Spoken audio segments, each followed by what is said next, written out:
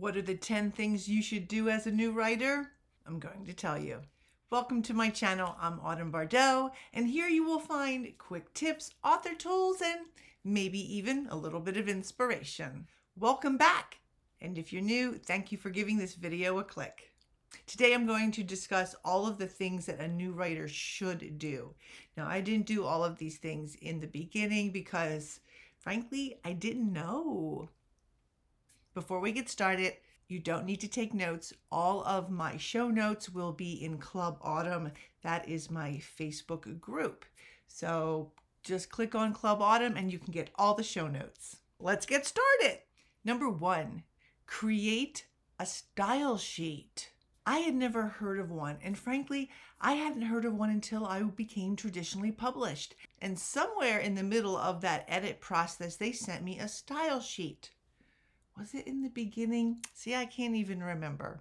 But the style sheet had things on it like spellings of foreign words, what was going to be capitalized, you know, those special words and places that you may capitalize, Oxford commas, if they were using towards or toward, which words were hyphenated, and if there were several spellings of a particular word, which spelling that they were going to go with.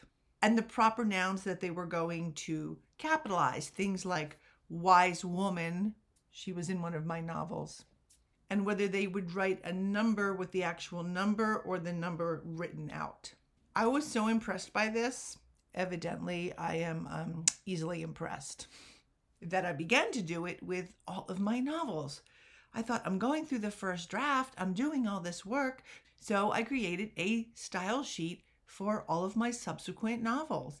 It helped me with spelling, with all those little things that you just can't remember, so that when I went back and did revisions, I just checked out my style guide. Did I use towards or toward?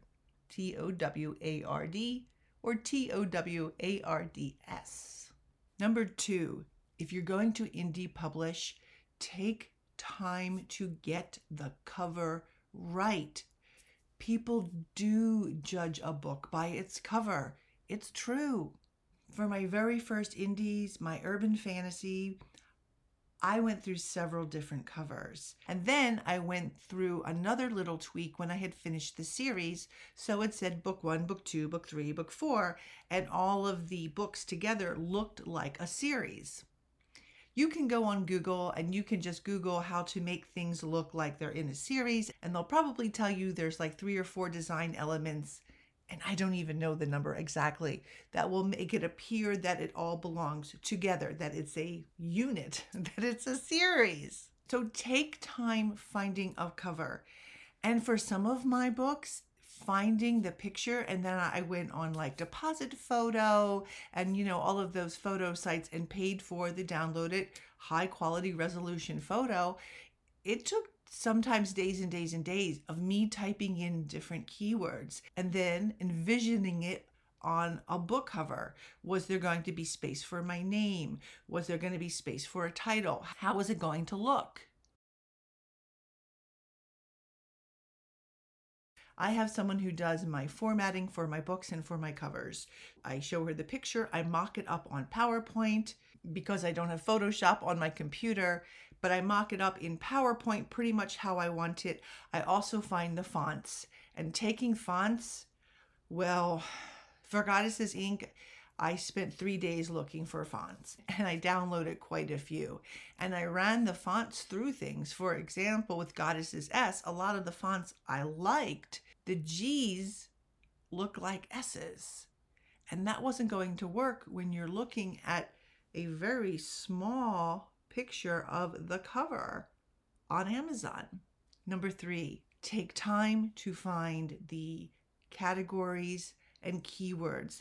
This is something I think a lot of new writers rush through, and it takes time. You need to do investigative research. You need to get on Amazon and start clicking through things and looking at comparable books and what their keywords are. Take the time to do this. Number 4, use all of the spaces in the KDP dashboard to fill it up with keywords. You can always go back and tweak them if you feel you need to. You get 7 sections on the dashboard. Fill them up with the appropriate keywords that are going to resonate with the readers. And once again, finding those keywords usually takes me more than a week of research and digging into Amazon. 5, do put your book into 10 categories. There will be 10 categories for an ebook and 10 categories for a paperback. Find the categories that work best for your novel. And there are so many categories, way more options than what Amazon gives you on that little drop-down menu in the KDP dashboard.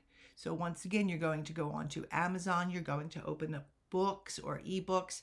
They have a whole big header there and you can click through, and then on the left-hand side, you start clicking through all those different categories that you can add to your book.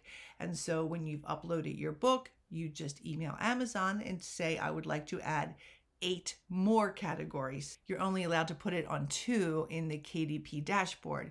You just actually email them, here are my 8 more, but you need to put it in the format that they require. 6, do say you are indie published, not self-published. Indie sounds cooler, like an indie rock band.